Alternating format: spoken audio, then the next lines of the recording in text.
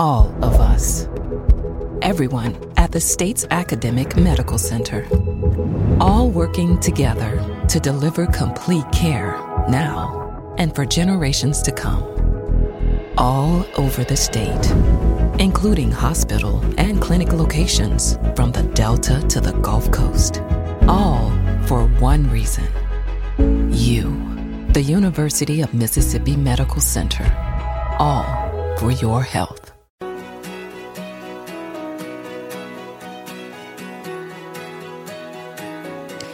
From MPB Think Radio, this is Southern Remedy, where the doctor is always in. I'm Dr. Jimmy Stewart, professor of internal medicine and pediatrics at the University of Mississippi Medical Center.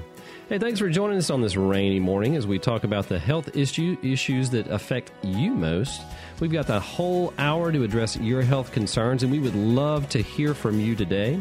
You can give us a call this morning with your questions or comments by calling 1-877-MPB-RING.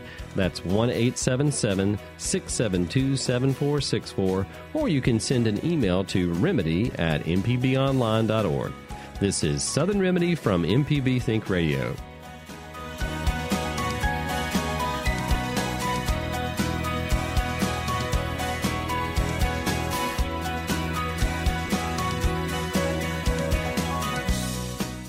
This is Southern Remedy with Dr. Jimmy Stewart on MPB Think Radio. To take part in today's show with your questions or comments, call 1-877-MPB-RING. That's 1-877-672-7464. Or you can email the show, remedy@mpbonline.org.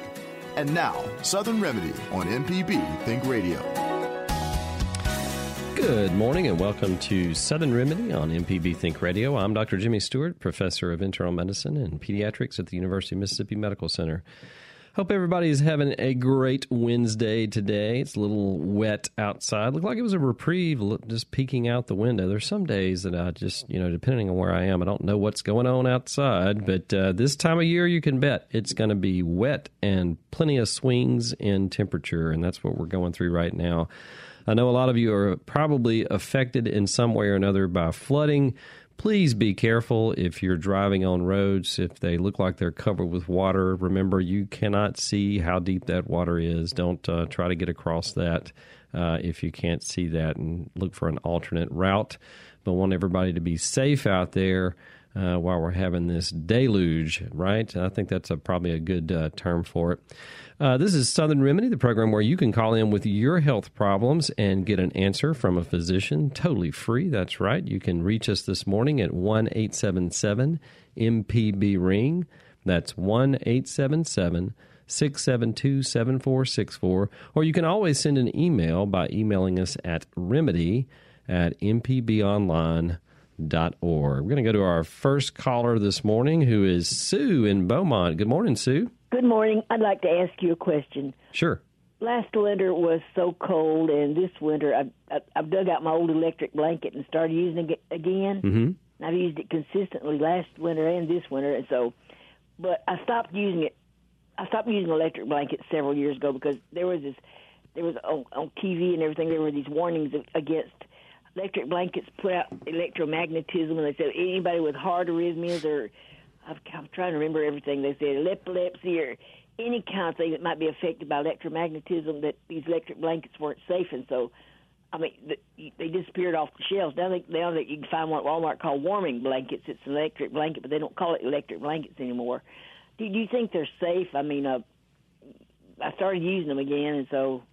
Yeah, Sue, there's very little risk in that. Now, you mentioned a couple of things that people have thrown out there, like, your heart, the way it beats, it has its own electrical system. So cardiac muscle is a little bit different than the muscle, say, in our arms or our legs or the rest of the body, in that it can conduct an electrical impulse, and you need it to do that to tell the other cells to beat in rhythm and to do that automatically.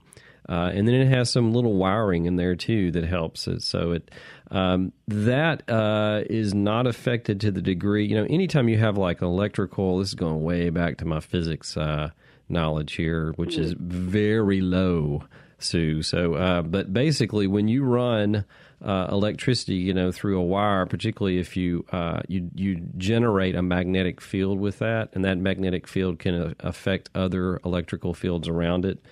But it's so low, and the further the distance is between whatever you're dealing with, the less of an effect there's going to be. There was a lot of studies done with this with high voltage power lines, and that's where most of this comes from. Like causing cancer was the biggest concern there. Now, I will say this: you mentioned epilepsy too. That these electric blankets can't cause epilepsy. It's just there's too much distance between those brain cells. I mean, they would basically have to be touching the brain cells that are causing that seizure to do that. Same thing with the heart. But one thing that you do want to be careful of, if you have a pacemaker, make sure you know what to do in and around that pacemaker. There are certain things and appliances that you may not want to get really close to it. Again, if you're in a distance of a few inches can mean a lot with the voltages and the magnetic fields that we're talking about.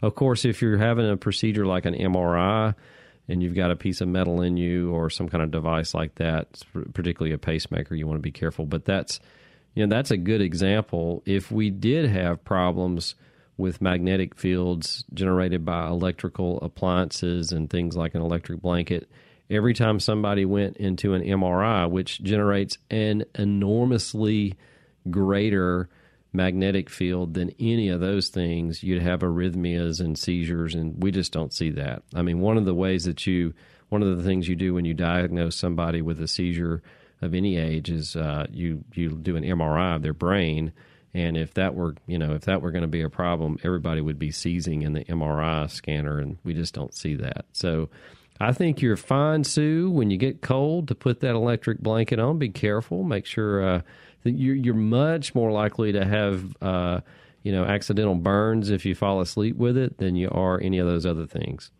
Well, those were the only two things I could remember, but there were a whole list of things. And everybody stopped using them, and they went off the market. I couldn't find one for a few years. Yeah, I think that's sort of an example of, when something like that, everybody has a concern. It's more of you can drive marketing through fear. That's easy.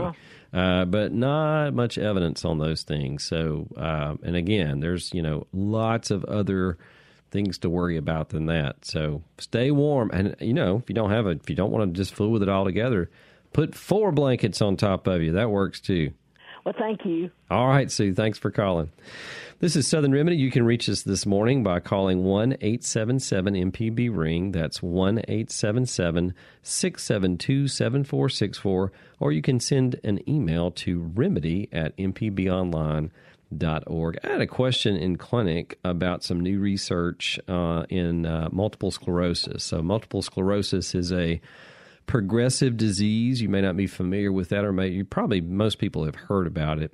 But it affects the some of the nerves in the brain, and basically these can be damaged to the point where it can be life-threatening. It tends to be progressive with age. We have some great ways to treat it now. There's not really a cure for it, but we can certainly put it in remission by a number of things.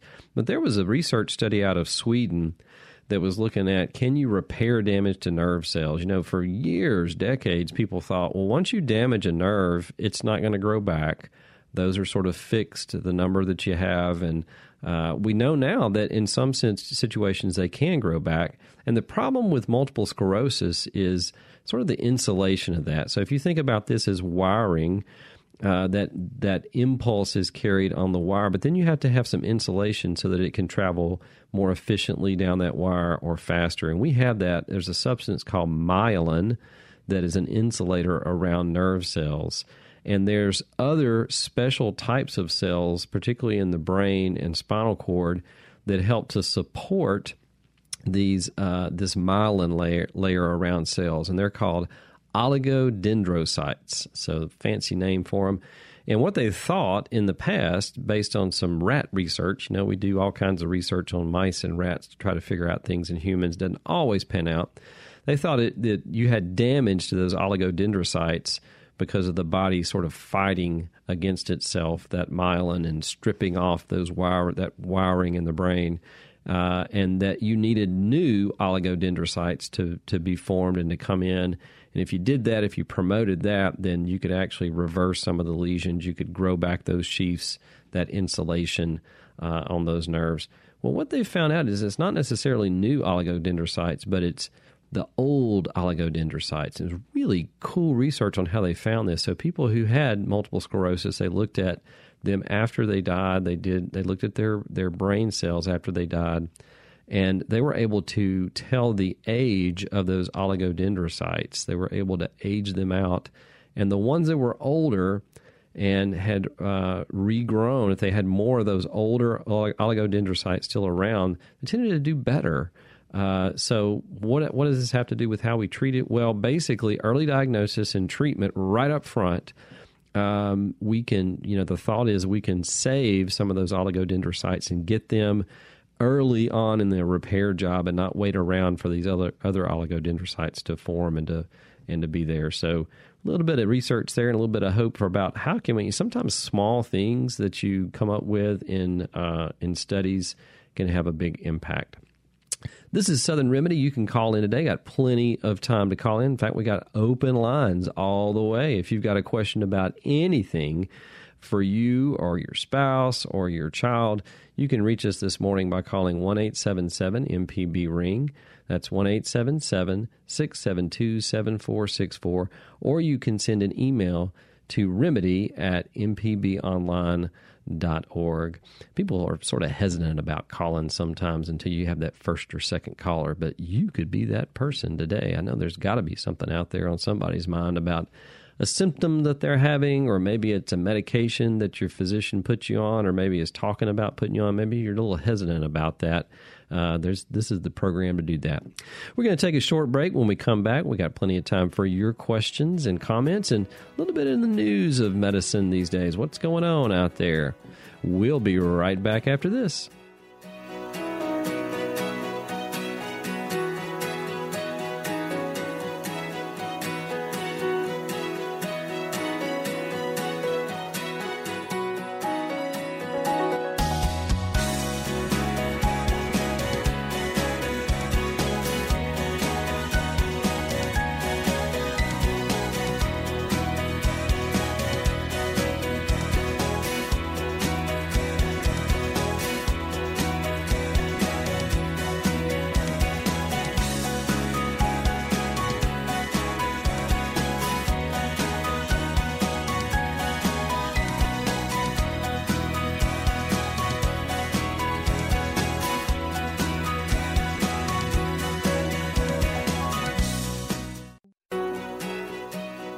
This is Southern Remedy with Dr. Jimmy Stewart on MPB Think Radio. To take part in today's show with your questions or comments, call 1-877-MPB-RING. That's 1-877-672-7464. Or you can email the show, remedy@mpbonline.org. Welcome back to Southern Remedy. I'm Dr. Jimmy here with you this morning on this rainy day. I hope everybody's staying dry out there, and maybe we'll have some spring weather. I don't know about you, but I've got lots of stuff blooming. I've heard people talk about all of their daffodils and those kinds of things that are blooming out there. My plum tree is in full bloom now. I'm just hoping we don't have that late freeze kill off all those plums, because I love them. I would love to eat those this year and to compete with my squirrels. If you'd like to call in today, we've got plenty of time to take your calls. The number to call is 1-877-MPB-RING. That's 1-877-672-7464. Or you can send an email to remedy@mpbonline.org. We're going to go to Joe in Mobile. Good morning, Joe. Thanks for calling. Yes, hello, doctor. I got in the car and I just turned on the radio, and I heard you talking about multiple sclerosis, which is what I have.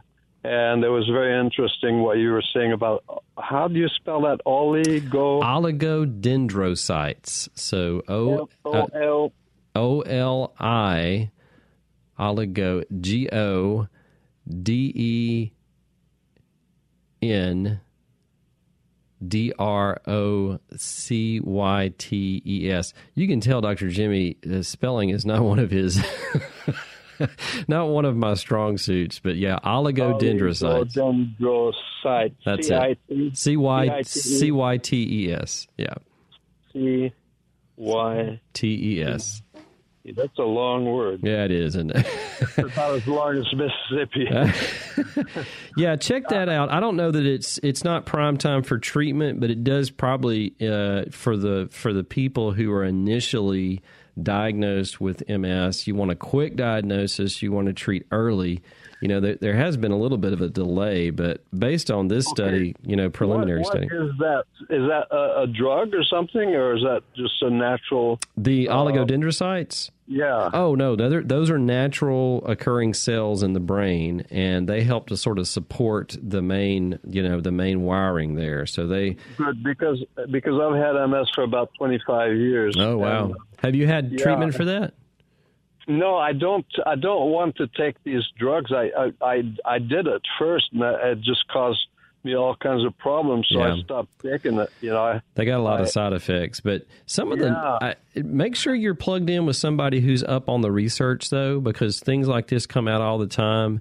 There's the immunotherapy that we have now is dramatically better than what it used to be. You're right. You can have all kinds of different side effects, particularly if you were treated 15 years ago. There were a lot of things that would just basically make you feel like you had the flu all the time.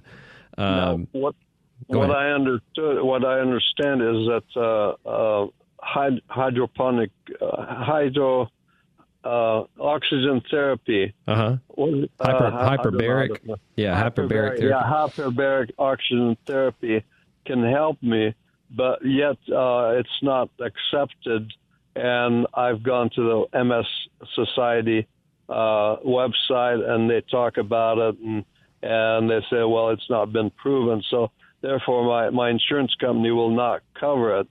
And which is prohibitive for me because I don't have the money. It's very expensive to do that because you have to do it every almost every day for about 90 days. And it's just too much cost. Yeah. So anyway, I just wonder, have you heard of anything about that? Yeah, I've heard that mentioned before. You're right. It doesn't have an overwhelming amount of evidence. There certainly be individual people that got better on it symptomatically, and maybe even had a regression of the lesions. When they looked at it by MRI. Well, there's a doctor in Louisiana in New Orleans. His name is Dr. Harsh, HARSH, or SH, I believe, and they claim on their website that they can cure the MS with the treatment. But I don't have the money. Sure. And I live in Mobile, Alabama, and New Orleans is a long ways away. Yeah. There's no way I could commute there every day. Right. Yeah, and Joe, there might be some truth to that. I would be careful, though, that a claim like that, particularly with a condition, as you know, that doesn't have a whole lot of things to cure it. I would be a little bit skeptical of that without a lot more research. They protect themselves. They protect themselves by having a disclaimer that that there's no cure for MS, but it does help a lot of people.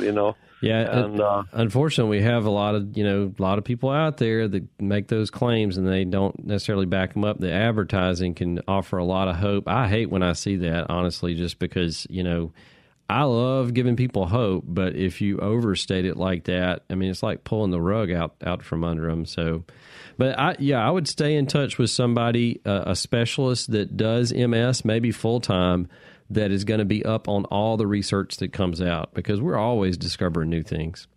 Thank you for mentioning that oligodendrocyte. Sure. Check it out, Joe. Look that up as soon as I get to my computer. All right, Joe. Thank you so much, and you have a great day. All right, Bye-bye. You too. Thanks for calling. Yeah, always new stuff out there. You want to make sure that whoever has a lot of claims that they're up to date on it and they can back it up. Because I've certainly seen physicians that are out there in different clinics and claiming different things. Obesity is a favorite one. Hey, we'll cure you of your obesity. You'll never have to worry about it again and never have a craving. just don't see the research on that. It may work for individual people, but when you're talking about entire populations, that's a lot more complex. All right, let's go to John in Mobile. Good morning, John. Yes, sir. Put on your electric blanket hat again. Okay. And let me ask you a question concerning the warning label that the better half noticed. I suffer from diabetes. I live with diabetes. But on the warning label on the electric blanket, there was a cautionary statement about being careful not to use this if you have diabetes. So what's the issue about electric blankets and diabetes? That would be as it relates to diabetic neuropathy. So, diabetes, you probably know this. Other people may not know, so I'll just briefly go over it. So, diabetes affects different organs in the body, and it can affect the nerves in your body over time. And you can develop diabetic neuropathy, which basically you can have pins and needles, sort of a stinging sensation. Some people have pain with it, but you can also have numbness, and the numbness is more common. And it tends to be in your extremities, like it's sort of what we call a stocking glove distribution. So it's your hands and your feet. And the feet in particular, you can lose sensation slowly over time to the point where you don't notice it, which is why your physician should be at least asking you about the health of your feet and probably looking at you frequently or sending you to somebody like a podiatrist that can look at your feet. So the warning on the electric blanket has to do with that you may not, in certain areas of your body, if you have neuropathy, may not can feel how hot it is. And you can actually can actually get a thermal burn there to that tissue. So that's what they're saying right there. I'll give you a bad example of bad humor. You go to the doctor's office and the nurse comes in and she says, "What do you suffer from?" And I'm familiar with this neuropathy. Is that right? Right. Yeah, neuropathy. Mm-hmm. Yeah. I made the mistake of saying I suffer from necrophilia. Uh-oh. She backed away, and I looked at the face and I said, "Oh, I know the mistake I made." Anyway, bad humor. Yeah, you don't want to do. Yeah, I've heard much worse than that too, John. So, all right, thanks for calling, and good luck to you there. We have the mispronunciation of things, and I want to talk because I mispronounce things all the time, so I'm right there with you. But they're in hypertension circles. Sometimes people call, and these words are tough. As we just said, oligodendrocytes is something that I have to really think about spelling, particularly if I'm on the air. But saying them sometimes. Amlodipine is a common medication we use in blood pressure treatment. And a lot of people say ambliodipine, which has a nice sort of melodic cadence to it. Maybe a little Irish there. Let's go to Stephanie, who's been patiently waiting from Bay St. Louis. Good morning, Stephanie. Good morning. Thanks. My question has to do with a stroke. Sure. I have recently had a stroke back in August, and they say I've gained back more than most people do in a year of therapy.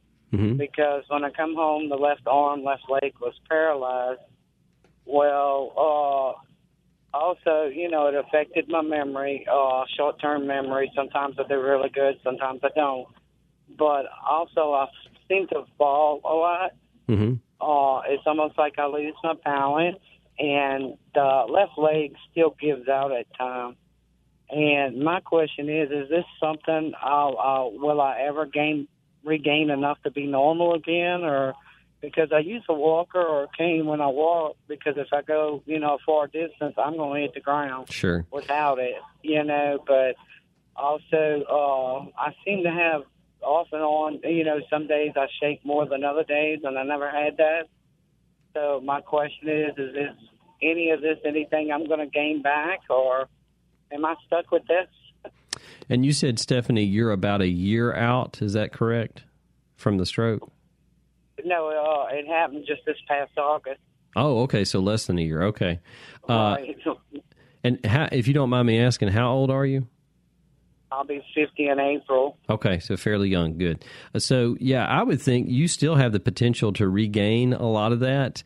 It depends on a couple of different things. Number one, it depends on how old you are. Usually the younger you are when something like this happens, the more chance that your nervous system can either transfer some of these activities to other parts of the brain, which there is a limited amount of it to do that, or to actually, depending on the damage that was done, to repair those areas. But a lot of times it's retraining your brain how to do this. Our brains are amazing pieces of machinery. The good Lord gave us our brains so that they can change over time and to take on other functions of the brain. And we know, for instance, in really young individuals, like if they have something that happens to them when they're really young, to large areas of their brain, over time, other areas can take on that function. The older you get, the less likely that is. I said 50 was young. I meant that. I think the biggest thing that probably we've learned about giving you the best chance to do that is doing what you mentioned, like rehab. Rehab helps to retrain the brain how to do that. And it's not just movement. It's, as you mentioned, balance. You mentioned, the shaking probably is your brain's getting sort of tired at the end of the day, or if you've done more things. And that little shaking movement can be indicative of different parts of the brain that are saying, hey, we're done for the day, we need a rest. And the shaking is what's sort of left over after they take a break. But that problem, I would say if you continue to try to do some of the therapy, whether that's formal therapy or things that you can do on your own, the better chance you are of regaining that. One other thing is you always need to look at the risk factors that cause you to have the stroke in the first place.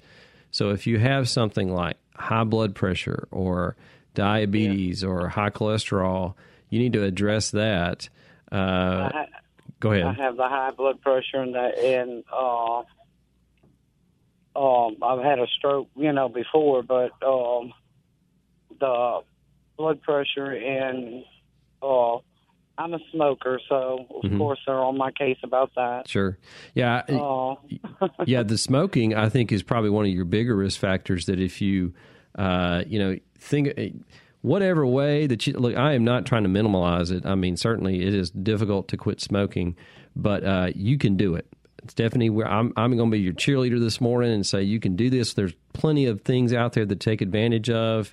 Once you get to the spot to say, you know what, today's the day, I'm going to do this, call some people, get some help, and they can help you do that. If you quit smoking, you're going to increase your chances of regaining that and decrease your chance of having another stroke considerably. So I'd say that's probably the best thing you could do. Right. It's not an easy thing, but I've seen people that for years they're like, I can't deal without them. And for whatever reason, one day they're like, you know what, this is the time, I'm going to do it right now. And they got some help with, either nicotine replacement therapy or with a lot of the medications that are used now. And they were able to do that. They were able to completely quit. Right. Well, I keep working on it. I quit a start. Yeah. So I'm going back and forth with it now. And like I said, I'm working on it because I know I need to for my health mainly. And sure. I'm not really worried about other people's opinion. Right. I know what I'm doing wrong, and I know what I need to do. Oh, yeah. I mean, so I'm working on it. Yeah, no, I don't want to minimize that. Like I said, it is difficult to do that, but you can do it. Just keep on plugging away, okay? I sure will, and I thank you so much. All right, Stephanie, thanks for calling. We're going to take a short break, and when we come back, we're going to go to Jay from Wesson, and plenty of time to take your calls. You can reach us this morning by calling 1-877-MPB-RING. That's 877-672-7464, or you can email us at remedy@mpbonline.org. We'll be right back after this break.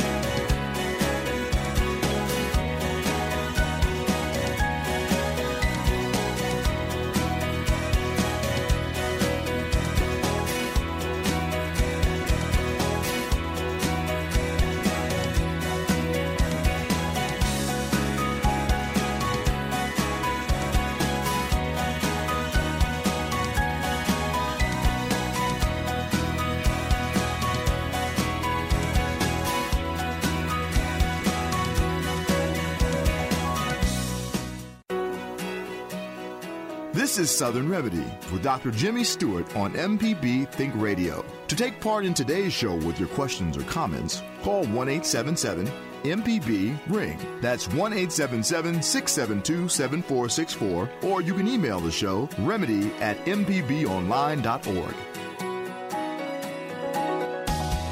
Welcome back to Southern Remedy. I'm Dr. Jimmy, and we're talking about all kinds of great stuff today. In fact, that's what I love about this program is you bring all the topics to us, and we're going to do our best to try to answer those for you and steer you in the right direction. If we don't know the answers, you can reach us this morning, though, by calling 1-877-MPB-RING. That's 1-877-672-7464.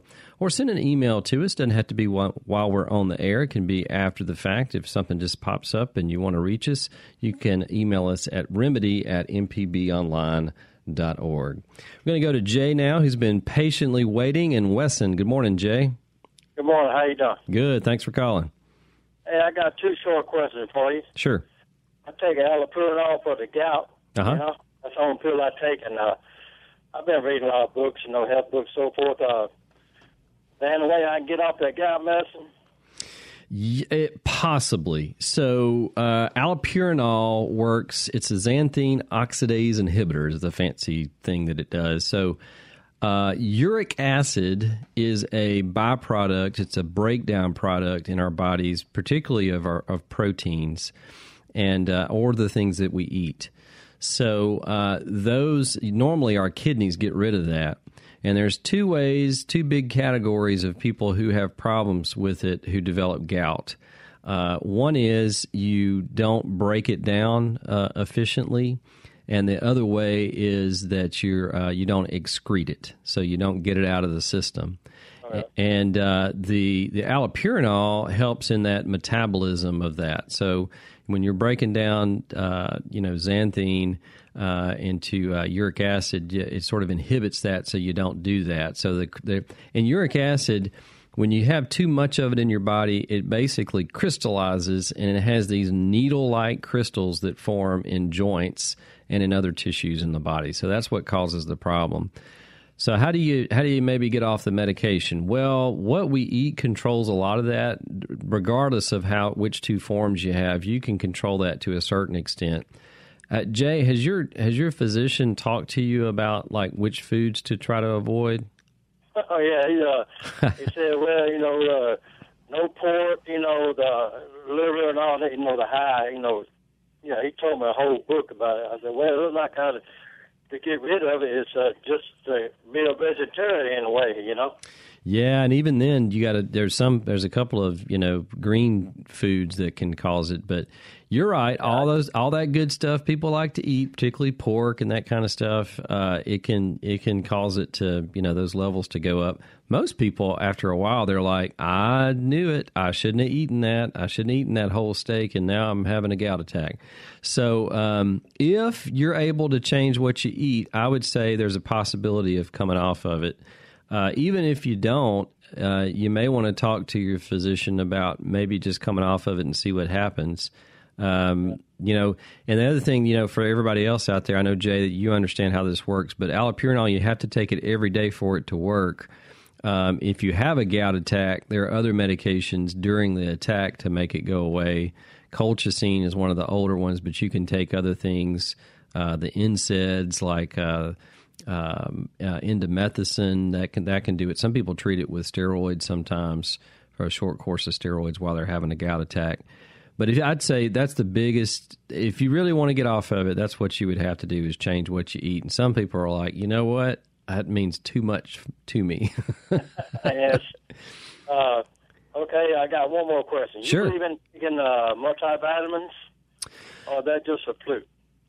If you've got a healthy diet, you really don't need them. There's very few cases that you would need to take that. And the most natural way is in eating a wide variety of fruits and vegetables, and you're going to get most every vitamin. Lean meats, you're going to pick up a couple of minerals there too. So that would be the most healthy thing to do. What I tell people is that, hey, if you're not and you're not getting that, when I say healthy, I mean like 5 to 7 servings of fruits and vegetables a day. I don't know of hardly anybody that does that anymore. I know there's some people out there that are able to do that. But taking a multivitamin certainly wouldn't be a bad thing to do to pick up on those areas that might be poor in your diet. Certainly not going to hurt you if you're just taking one a day. Okay. Well, thanks for your time. You have a good day. All right. You too, Jay. Thanks for calling. Yeah, multivitamins and vitamin replacement, mineral replacement. So that's a common question I have. I know a lot of people believe in it, and most of the time it's fine. There are some vitamins, particularly the fat-soluble vitamins, which are A, D, E, and K, that some of those can build up in your system. So you can't take too much of that, because then you'll have some problems with some toxicity. The B vitamins, you really can't take too much of those. Your kidneys get rid of those, and they're pretty innocuous. But a lot of people live and breathe by things like B12, and they feel a lot better. And I say, hey, if you feel better, take it. I mean, it's definitely not gonna hurt you doing that. This is Southern Remedy. You can reach us this morning live at 1-877-MPB-RING. That's 1-877-672-7464. We're going to go to Smitty in Oxford. Good morning, Smitty. Good morning. Thanks for calling. It's about my blood pressure. Sure. I'm on different medications, and I'm 93, and I weigh the same as I did in high school, so it's not my weight. Okay. When I took it this morning at 8:30, it was 204 over 116. How did you feel before you took it? Well, yesterday I just felt sluggish. Mm-hmm. And I didn't accomplish much. But this morning I don't sleep well. Mm-hmm. I'm a widow after 70 years of marriage. He's been gone 4 years, and I don't know whether this blood pressure is from that or not. But there's one of them I take if it goes over 180. Well, I did that, and I didn't do poot. Yeah. So, so were you diagnosed with high blood pressure later in life, or was it? Yes. Okay. Yeah. About how? Goodness, when I was having babies, it was so low that I took, had to take all kinds of stuff. Yeah.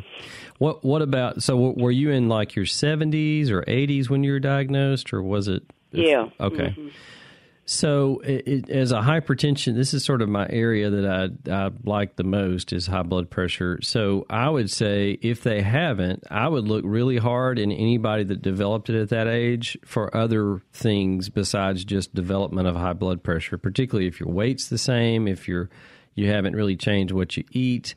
I eat a good diet even by myself. Sure.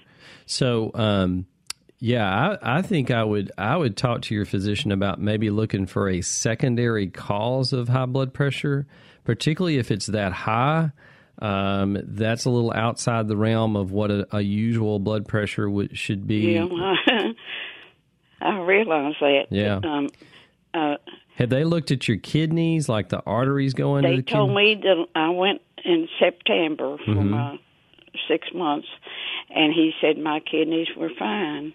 Did they do like a CT scan or an ultrasound of your kidneys? No. Okay. No. That might be something to mention to them. I hate second guessing good physicians out there and primary care providers, but that may be something to look at. But that's What'd you say? I'm sorry, I didn't catch that. That there are ways to look at the arteries bringing blood to your kidneys, and you can't really detect that by a blood test. So you need something, either an ultrasound, a special type of ultrasound, or a CT scan to help look at that. Even if your kidney function looks okay on the lab, on the blood work, there could be other things going on. Are you saying C is in cat? Yes, ma'am. That's right. Yeah, CT is in CAT scan. Yeah. CT scan. Okay. I need to write things down. And what'd you say, my arteries? They may want to check out the arteries going to the kidneys. Okay. But and it may not be that. It may be other things, but that's pretty high. Number one, you need to touch base with them about how high it is right now, because they may want to do something else. But it sounds like they've been dealing with this, because you wouldn't have had a medication you take if it's over 180. That was subscribed years ago. Yeah. That one for 180, but that doctor is no longer practicing. So what medications are you taking right now for the blood pressure? Oh, just a minute. I got to turn the light on.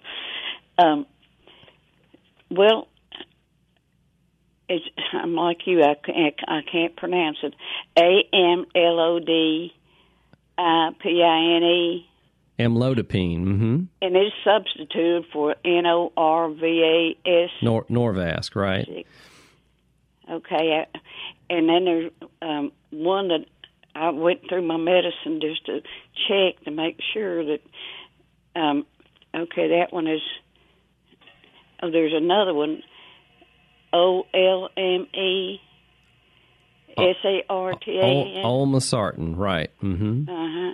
And then the one I take when it goes over 180 is clonidine. Clonidine, like right. That. Yeah, and I don't like to use that one a lot because it will bring it down pretty quickly.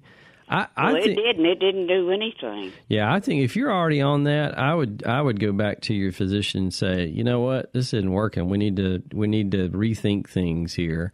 And there may be some other things going on because if I were seeing you, I think there would be some other tests I might do, looking for some secondary causes and maybe adjusting your medications around a little bit. Well, every time I go to see a doctor, well, as we age, and I said, if another one tells me that, I'm going to kick them.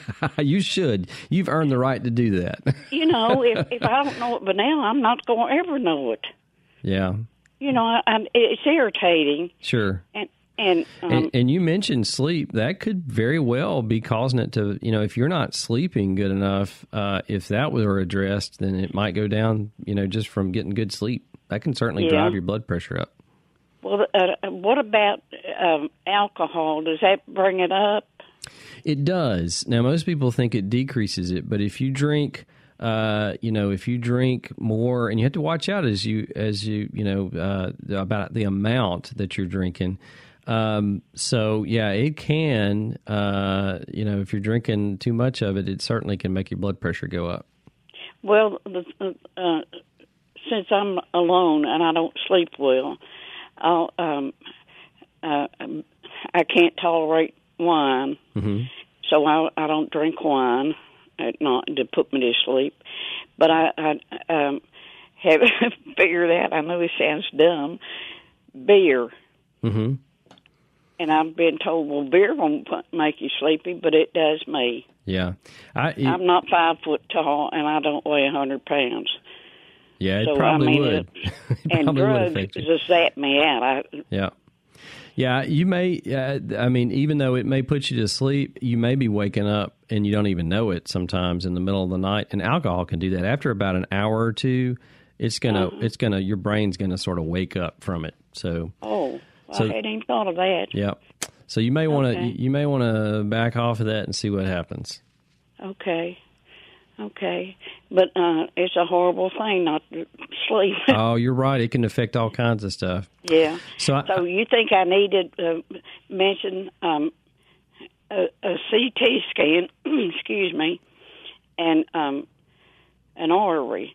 I don't go back until the last of March. Yeah, you may. If it's that high right now, I think you probably need to just touch base with them, see if they can see you sooner. Well, okay.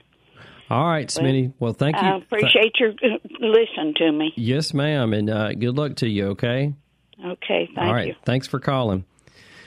All right, we're going to take a short break. When we come back, we got a couple of callers who have been patiently waiting. We're going to get to Dora and Lisa right after this break. We'll be right back after this.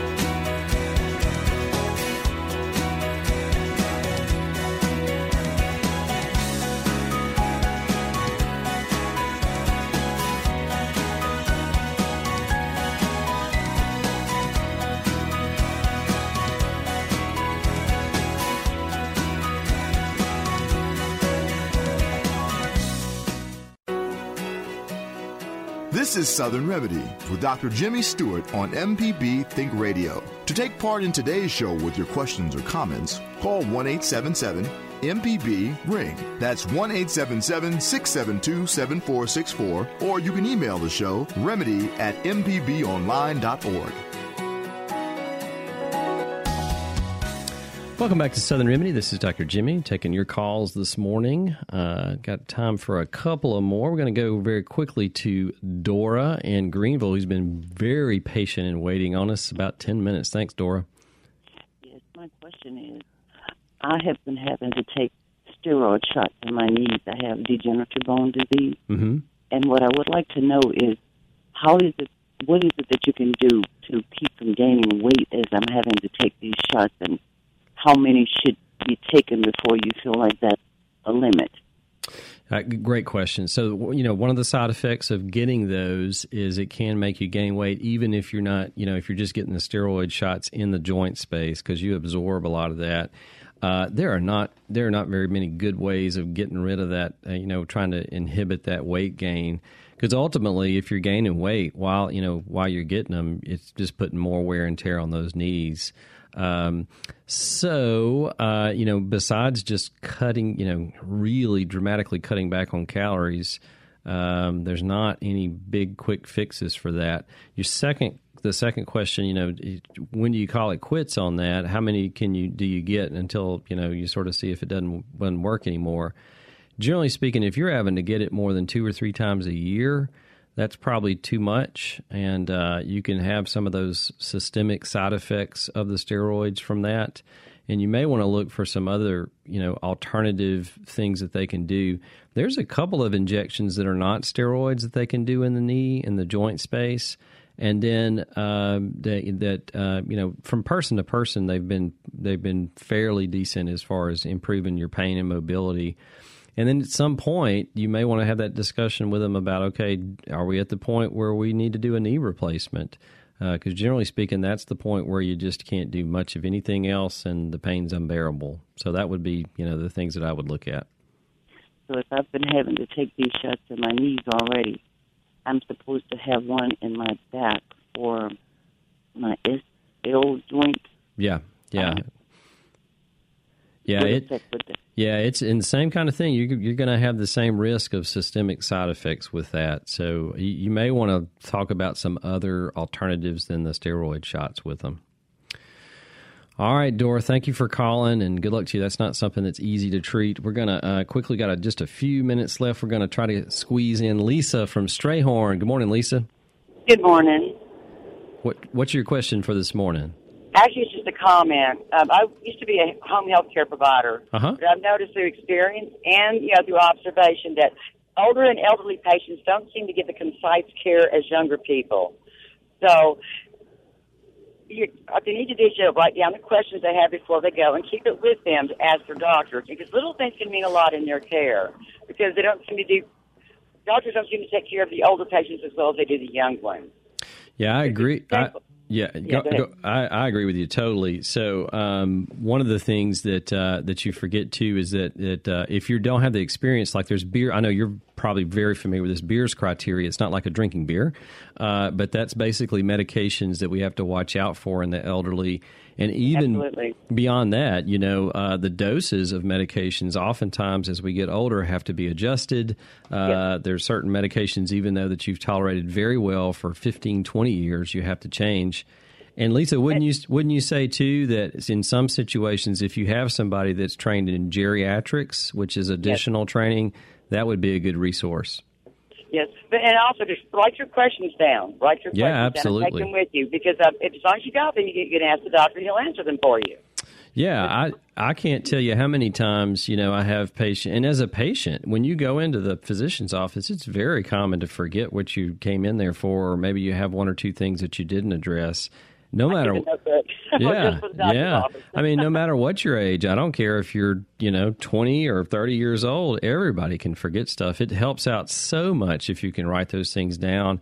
And I don't know anybody that should be offended by that, from a physician standpoint. And we sort of appreciate it if you bring that stuff in. Excellent points. Yeah, absolutely. Because we all have CRS. That's right. Reminder for everybody. What? That's right. Hey, Lisa, where is Strayhorn? It's west of Senatobia. Oh, okay. Okay. Yeah. I definitely know where Senatobia is. Okay. Yeah, I'm Boonies. In fact, I don't have cell service at home, so I'm not driving, honestly. Wink, wink. You didn't even need to share that with anybody. Oh, it's okay. If I get a ticket, I'll pay it because it's my fault. I'll pay it. All right, Lisa. Thank you for calling in with that with that comment and advice. That was really good there. Yeah, definitely you want to write things down because you can, and writing down particular things that are going on with you. Just a little notebook is a great idea, particularly beside your bed or somewhere that's convenient that you can get to it. Well, that's all the time that we have for today. Southern Remedy is a production of Mississippi Public Broadcasting Think Radio and is funded in part by a grant from the University of Mississippi Medical Center and generous support from you, our listeners. Today's show was engineered by Kevin Farrell. Our call screener was Jay White. I'm Dr. Jimmy. You can join us next Wednesday for Southern Remedy, and stay tuned for NPR's Here and Now coming up next on MPB Think Radio.